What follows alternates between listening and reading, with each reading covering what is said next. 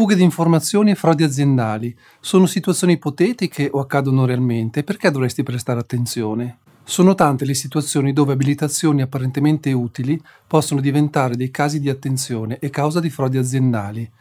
Prima che si verificasse una frode, nessuno lo avrebbe mai ritenuto possibile. Vediamo alcuni casi tratti da storie vere.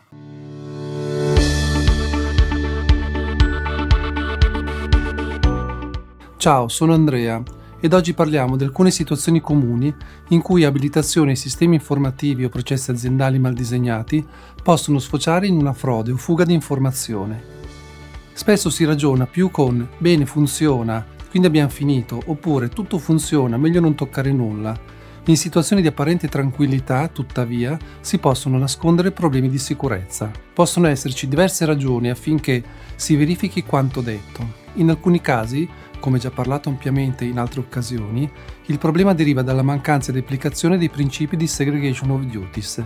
In altri casi, quelli affrontati oggi, sono le autorizzazioni, le procedure o i processi aziendali non corretti la fonte del problema. Ecco alcuni scenari che abbiamo visto ed affrontato e che in alcuni casi hanno generato problemi.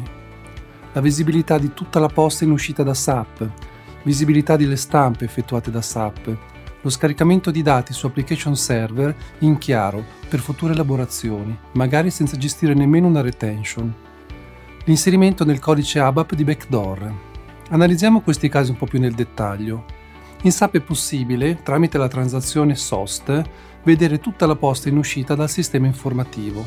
Quando un utente è autorizzato a questa transazione, potrebbe potenzialmente avere accesso a tutta la comunicazione in uscita.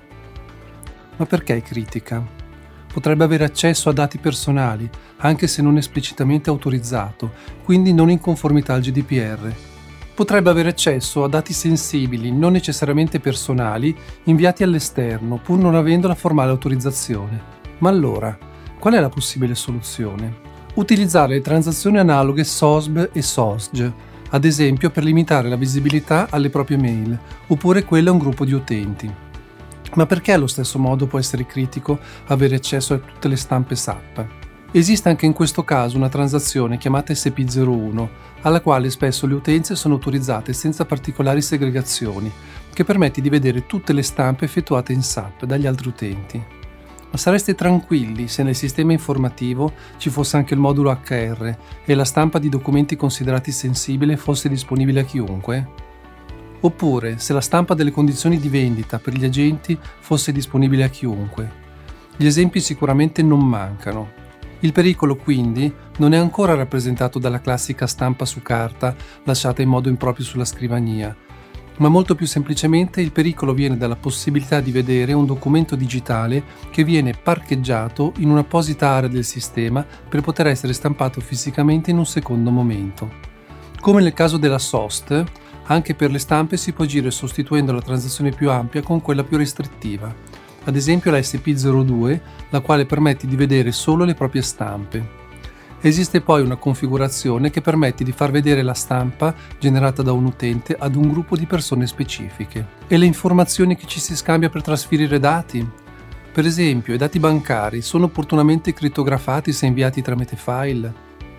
Ci siamo mai posti la domanda se chiunque può leggere o modificare dati quando sono inviati ad altri sistemi? In alcune situazioni, file di questo tipo, depositati su spazi di archiviazione comuni, potrebbero essere manipolati prima di essere processati nuovamente.